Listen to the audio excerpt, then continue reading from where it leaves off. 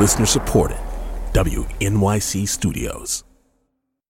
Tobin, here's the thing about Matt, our producer Matt, that you probably already know. Mm-hmm. He both loves and hates very strongly. There's no gray area, it's true. Sometimes it can get infuriating. It's true, but I also feel like the line between what he loves and hates is very blurry. So, like, he hated the show Westworld. And I knew that he hated the show Westworld because he would come into work in the morning and tell me about the recap podcast of Westworld that he had listened to so that he could talk more about why he hated Westworld. For you and me, if we hated a thing, we would just stop watching it. Right. On the flip side, Matt loves just as strongly the show Riverdale. Oh, my God. On the CW. Oh, my God. He started watching it, loved it immediately, no idea why. And he got our editor, Jenny, involved. Mm-hmm. And then he got me on board. Yeah. And it just kind of feel like he was slowly surrounding you, maybe? Yes, I was the last holdout because I refused to engage in this nonsense of like, we're going to take the Archie comics, but we're going to make them dark and murderous and sexy. What voice is that? I don't know. This is my network executive being like, I'm going to take a show and I'm going to make it this way. Okay. Blah, blah, blah. But come on, his enthusiasm for the show, it's kind of infectious, isn't it? It was like an infection. That's a good way of putting it. And? I watched it. And? I loved it. From WNYC Studios, this is Nancy, with your hosts Tobin Lowe and Kathy Tu.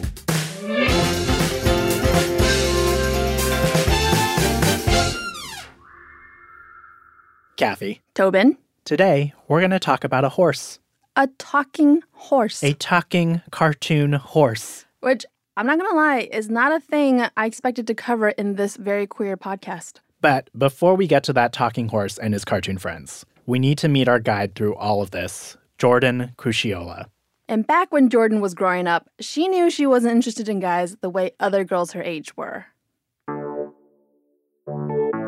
Most people assumed I was gay. I knew that the chatter sort of behind my back was that, like, Jordan, likes girls or something. But because I was never pursuing anybody, I was fortunate to sort of escape the more vicious end of the rumor mill. I just kind of steered clear of people in the romantic regard. Today, Jordan covers pop culture and entertainment at Vulture. But before that, I worked at Wired for 7 years as a fact checker and a reporter, and we did a whole issue when I was there devoted to sex. And there was an article that I think was called, like, Young, Hot, and Totally Not Into Having Sex, and it was about asexuality, the invisible sexuality. And a friend of mine was fact-checking it, and he looked over his computer because we sat facing each other, and he just goes, Jordan, I think we found your subreddit. And I was like, what are you talking about? And then he read me the definition of panromantic gray asexuality, and I was like, well, I'll be damned. That sounds right. So why do you think it took so long to figure this out or to encounter the right terminology? I have always been obsessed with movies, and I have always watched TV, and obviously, and I'm a big fan of, top 40 and pop music, and there's nothing to put to that language just in the popular vernacular. There weren't words falling in front of me that I could then be like, that sounds familiar, that feels like me. And without that big pop umbrella to guide me, I just was like, I guess I'll feel a way eventually. I figured I was just sort of on the way to something. And I'd figure it out when I got there, but it was not even around me enough to think something might have been me. It was like the absence of sexuality. It was the absence of representation. And this all started to change with, of all things, this weird Netflix cartoon that debuted 3 years ago. I know it's hard to sum up, but if you had to, what is BoJack Horseman about? Back in the 90s, I was in a very famous TV show. BoJack Horseman is about the very famous celebrity BoJack Horseman, voiced by Will Arnett. Mostly I just sit around the house and complain about things. Yeah? How's that working out for you? I can't complain, so, And BoJack, we should point out, is a horse. In this world, like, half the characters are people and half are animals, but it ultimately doesn't really matter beyond, like, puns and stuff. And it is a surprisingly thoughtful dramedy at times that is a meta critique on Hollywood. And we're focusing on Todd, who's a human character played by Aaron Paul. Why so gloomy, Rumi? First of all, we're not roommates. You are my house guest. Well, we don't need to put labels on things. You sleep on my couch and you don't pay rent. I've had tapeworms that were less parasitic. And I think it's been like 5 years that he is still there. He is often a silly character, kind of a hapless character, very devoted. He's very loyal. He's a good friend. He's a wonderful cartoon person. The Misadventures of Todd feels like a sort of very accurately named sub-theme of BoJack Horseman. That went slightly better than the worst it could have possibly gone, so hooray. And so starting in the show's 3rd season, we see Todd starting to question his sexuality, trying to figure out how exactly he identifies. We get a look back into Todd's past. We get to see a flashback with him and his friend Emily, who's voiced by Abby Jacobson. Are you sure it's okay to be in your parents' bedroom? Todd, so we've been together for 2 months now. I was thinking maybe that we try sex. I mean, we don't have to if you don't want to. I don't want to peer pressure you. No, I'm ready for sexual situations. Emily's clearly into Todd, and Todd is sort of missing the cues that are coming from Emily. Hooray! Taking your virginity? Yeah, sure. That's how I would say it. Okay. You know, Emily's just trying to kind of get it going with him, and he's like, Here I go. This is Todd. Doing sex. So as you're watching this, what are you seeing? I'm getting Ace vibes from this, which is pretty much what Ace folks are limited to in interpreting characters that they see on TV that might be like them. It's not necessarily that, you know, Todd actively avoids that situation. It's not an available conclusion in Todd's mind, which as an Ace person, when the next steps of like graduating to like something evolving into sexual tension, you're like, oh, wait, no, what? Like, no, we couldn't have been flirting in that way because why would I? Jumping all the way at the end of season 3, you finally have Emily and Todd in sort of an honest space in a diner together. They're eating, I think, like ice cream sundaes. Todd, can I ask you something? Of course. What's your deal? I feel like you like me, but you don't like me, but you like me, and I don't know what that is. She finally asks, like, are you gay? Are you gay? Whoa, why would you even... You can tell me if you're gay, it's fine. This isn't the 1600s or some places in the present. I'm not gay. I mean, I don't think I am, but I don't think I'm straight either. He says, I don't know what I am. I don't know what I am. I think I might be nothing. Oh, well, that's okay. Yeah? Yeah, of course. And then finally, we get to season 4, in which Todd finally does in confronting BoJack for having had sex with Emily. I had sex with the one person I've ever seen you be in love with. I guess they're not going to put you in the Best Friends Hall of Fame. BoJack apologizes, and Todd says, I don't know that I loved her. You know, I don't think I'm allowed to be in love. Don't say that. You do so much for everybody, and all you ever asked for was a roof over your head and the occasional s'more and a baguette. I'm telling you, it's $1 million idea. I got more of you than I ever deserved. If you never talk to me again, I just want you to know that I appreciate it. And I appreciate you. Thanks. It was shitty what you did with Emily, but, I think I'm asexual. I did not expect to cry when I was watching that scene. It actually feels nice to finally say it out loud. I am an asexual person. I am asexual. And I started crying more. I didn't realize that it would mean something to me in that way. To just see a character, even a cartoon like Todd, say to a horseman that I'm an asexual, and it feels really good to talk about it. It was like, I'm so happy that you get to talk about it, Todd.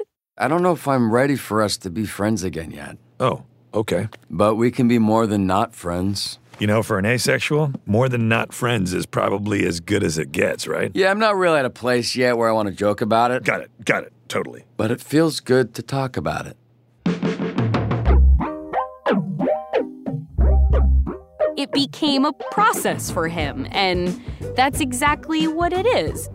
I feel like even if you come to sort of a lightning thunderclap realization of it, it's still a process figuring out where you fit once you realize there's a community for you to be a part of, how to be a part of that.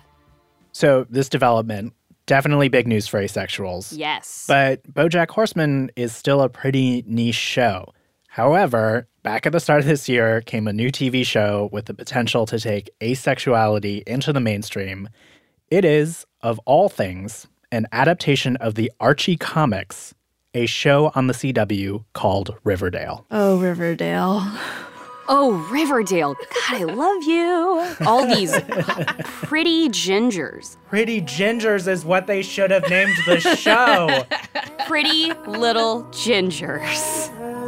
And our story begins, I guess, with what the Blossom Twins did this summer. Riverdale is a mystery noir teen soap that builds upon the attractive legacies of shows like Pretty Little Liars, like Gossip Girl, that intrigue at this very wonderful aesthetic, juicy level. On top of all that, oh yeah, it's based on the beloved Archie comics that have existed for decades and is an incredibly entrenched legacy property in popular culture. Like, oh yeah, it's that. So why are asexuals excited about Riverdale, and especially the character Jughead? The ace community was originally excited about the show because in the recent incarnation of the Archie comics, it was made canon that Jughead is asexual. So there was potential when the show was coming out for that to be an element of Jughead's character. He certainly did not begin season 1 being romantically interested in anyone and did have that kind of, I think, what people would call misanthropic sensibility that I think a lot of aromantic people are generally saddled with, that it's not necessarily true. Then obviously that evolved into his relationship with Betty, and now we have Bughead. Wait. Bughead? I love you. Betty Cooper. Bughead. They are Bughead. Jughead Jones. I love you. Were you disappointed by this? You know, I get in the first season, you're working for a second season. And it is an out there show, and it not that it's like taking lots of chances, but it's a show that really kind of throws a lot of cards on the table and is like, well, hope this works for renewal. And so I get it. You've got to work within the system to sort of make your dreams come true to that extent. But if it proved to be enduring and it proved to have a committed fandom that would clearly embrace it, making more bold choices, it would be a missed opportunity. Like, man, you really earned a mouthpiece. And you didn't do this thing with it that could have uniquely belonged to you. Like, you could have did a thing that was actually the piece, hopefully written somewhere, about you that says, and then Riverdale, in the year 2018, debuted the first conversantly asexual character on network television. And it was a really important and unprecedented. It would be a real bummer to overlook that chance. Well, Jordan, I just want to say this was such a pleasure to talk to you. Thank you. Yeah. I have had such a nice time talking to you guys. Well, and I'm sure that when our producer inevitably does his spin-off Riverdale podcast, he will rebook you. I will be here for that no matter the status of Bughead, for sure. Jordan Crucchiola is an associate editor at Vulture. Coming up, a journey of self-discovery complete with wizards and demons. I said, how can you see me? What's going on? Nancy will be back in a minute.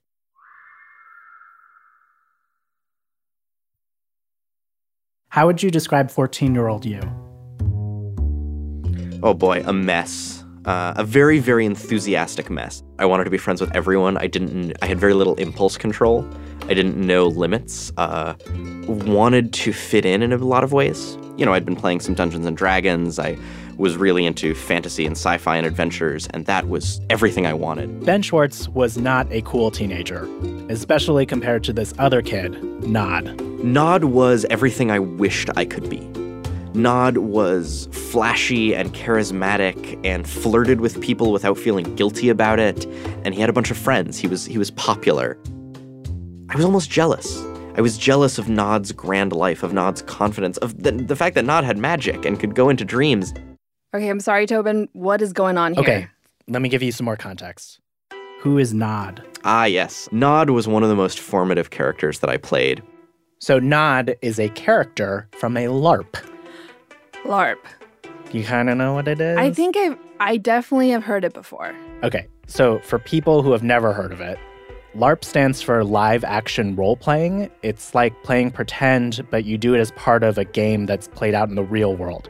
So everyone who participates gets assigned a character, there's a scenario to act out, there's a set amount of time, and LARPs can range in size and scope. Sometimes you're playing make-believe with elaborate costumes and giant foam swords out in the woods. Sometimes you're doing it in your living room with a couple of friends getting very, very emotionally intense and crying a lot. And sometimes you're crying in the woods with foam swords. So this guy Nod we were talking about, he's actually a character that Ben was assigned to play in a LARP way back as an awkward teenager. This was at a summer camp called Wayfinder. It's a sleepaway camp in upstate New York that's specifically for kids who want to LARP. They run these really elaborate games with costumes and weapons. The games can last for hours, sometimes days. It's a big deal. And Nod came from one of these LARPs. He had the magic of dreams. Meaning he could go in and out of people's dreams. Like, he could exist in a dream world.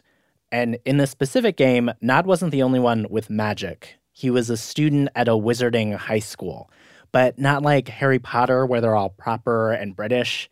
Instead, all the campers were playing angsty teenagers who happened to have powers. You know, there were knights of the tree who had magic swords and witches who could call upon the power of nature, and there were summoners who summoned from other dimensions, but I was the only Oniromancer. I could go into dreams and bring things back from the dreaming with me. So all the campers, they get into costume, they head out into the fields of camp to play the game. And I feel like I just want to say this. Let the LARP begin! Okay, so it's finals week at Magic School. All the wizards and witches are attempting to pull off these big, impressive feats to show off their skills. And one kid named Solomon decides that he is going to summon an archangel. He casts the spell, and it goes horribly wrong. The summoned archangel turns out to be evil, and with him, he brings an army of demons. A battle breaks out. Nod wound up separated from everyone, so he decided to go into the dreaming. Like, he decided to hide in the dream world.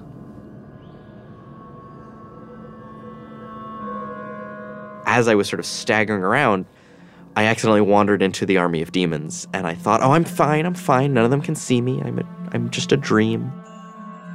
And I backed into someone.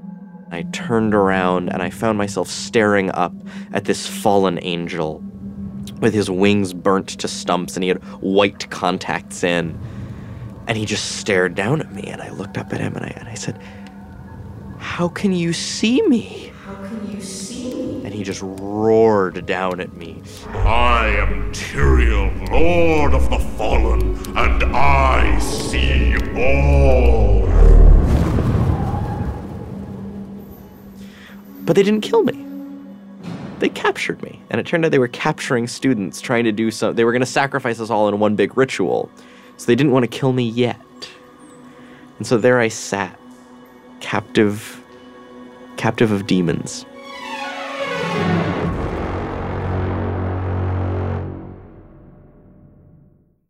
So what happened to Nod? What happened to Nod is that the LARP ended. Okay.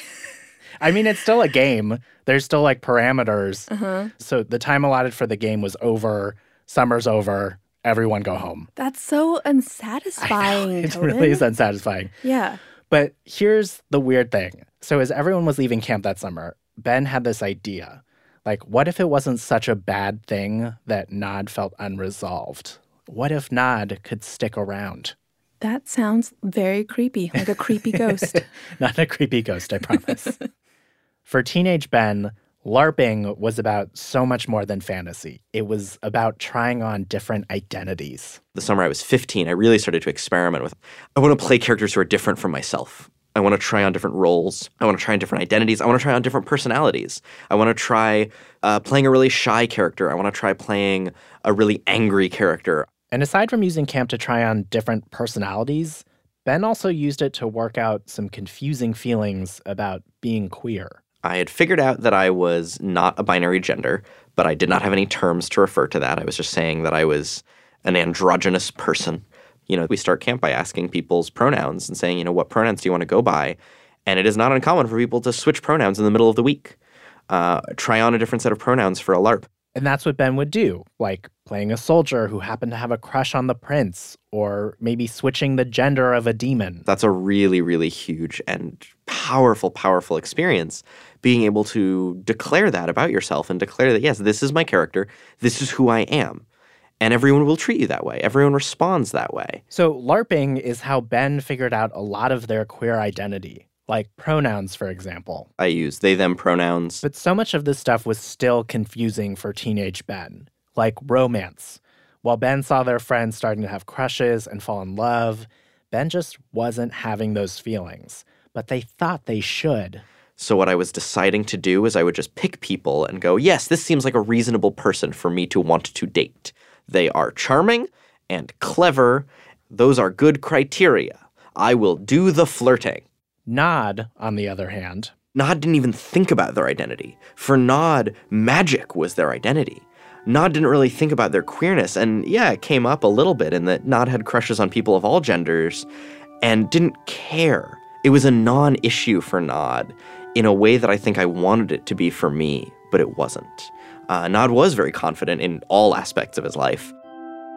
So, without telling anyone, Ben went back home and continued to LARP as Nod. Immediately, it starts to pay off, even in little ways, like at school. When I was struggling with tests, Nod didn't care about tests and Nod was totally chill, pretending like, oh, I'm totally going to ace this. No big deal. Would give me that little confidence boost going in. Befriending people. When I would be in a new social situation and I didn't know anyone, I could go a little bit into Nod. And the biggest one was flirting with people. Nod was a total flirt and had totally no problems flirting with people. And in my real life, I was terrible at it. And so when I would do my thing where I would go, oh, this is a good person to practice flirting with. Yeah, I'll just put on a little bit of Nod. Just be all charming and charismatic and spout ridiculous lines of dialogue like I'm from a movie. Because that's what Nod would do.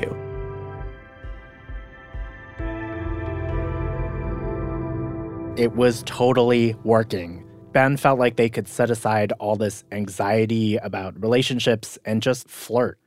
Ben even started a long-distance relationship with a girl from camp.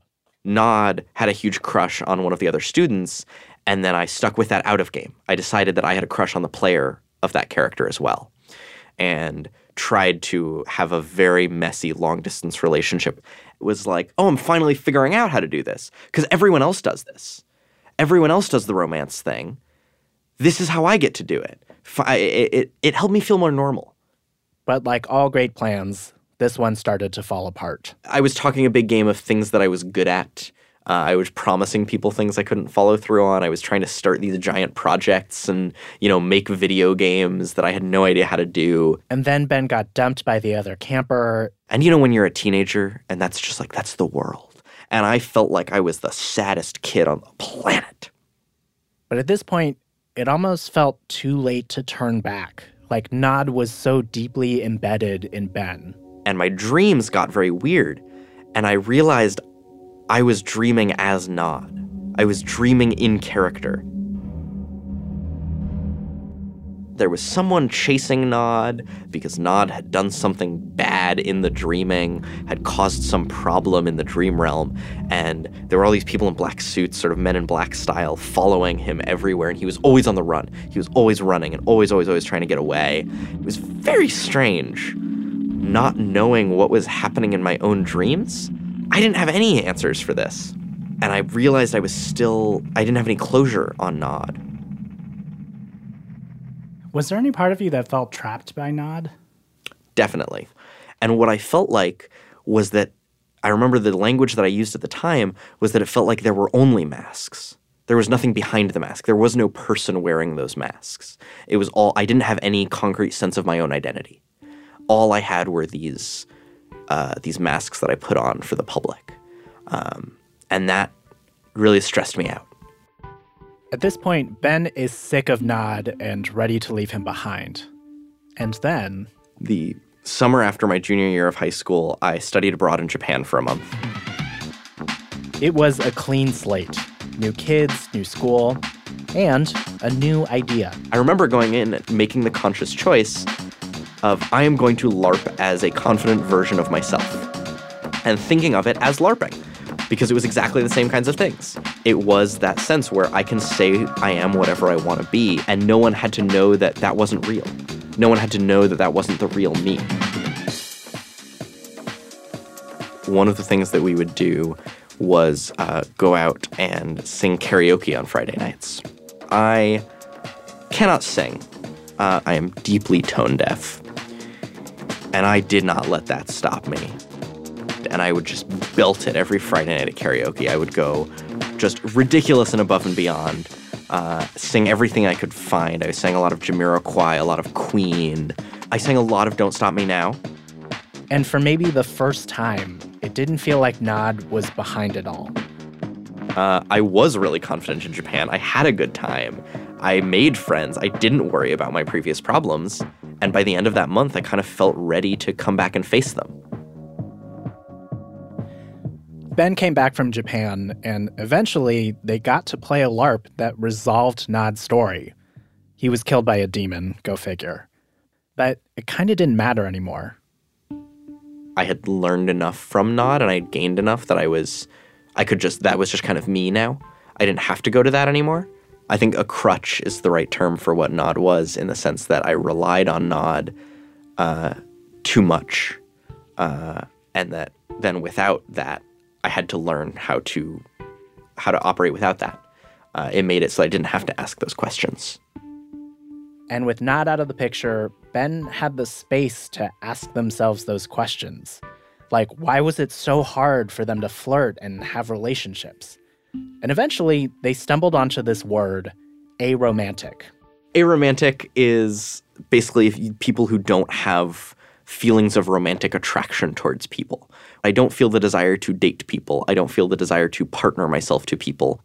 Ben is still a die-hard LARPer. In fact, it's their job. They write games for people. They've gone back to Wayfinder. Ben says they've played maybe 200 characters since that summer. But no one has been quite like Nod. I don't feel like the confidence was something I learned from Nod. Nod was more the excuse to be confident. I don't know if you ever heard RuPaul talk about drag. I sure have. So RuPaul has this point where he says that everyone is in drag all the time. Like, everyone is performing and, like, putting on a character all the time. Do you think everyone is LARPing all the time? Absolutely. Absolutely. 100%. Everyone is LARPing all the time. We are LARPing as ourselves. And given that, why not just design yourself an awesome character?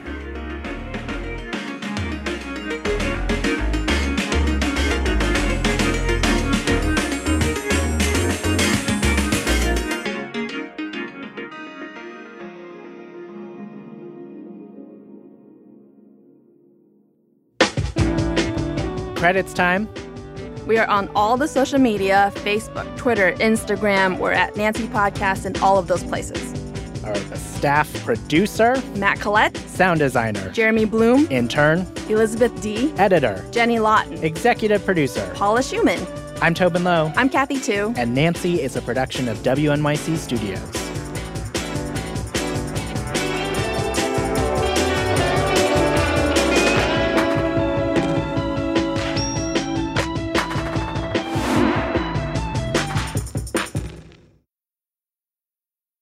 I can't get over how many of those kids have murderous parents and then they just like walk into their bedroom like, good night. It's like, motherfucker, your parents are probably gonna kill you. I would not sleep in my house.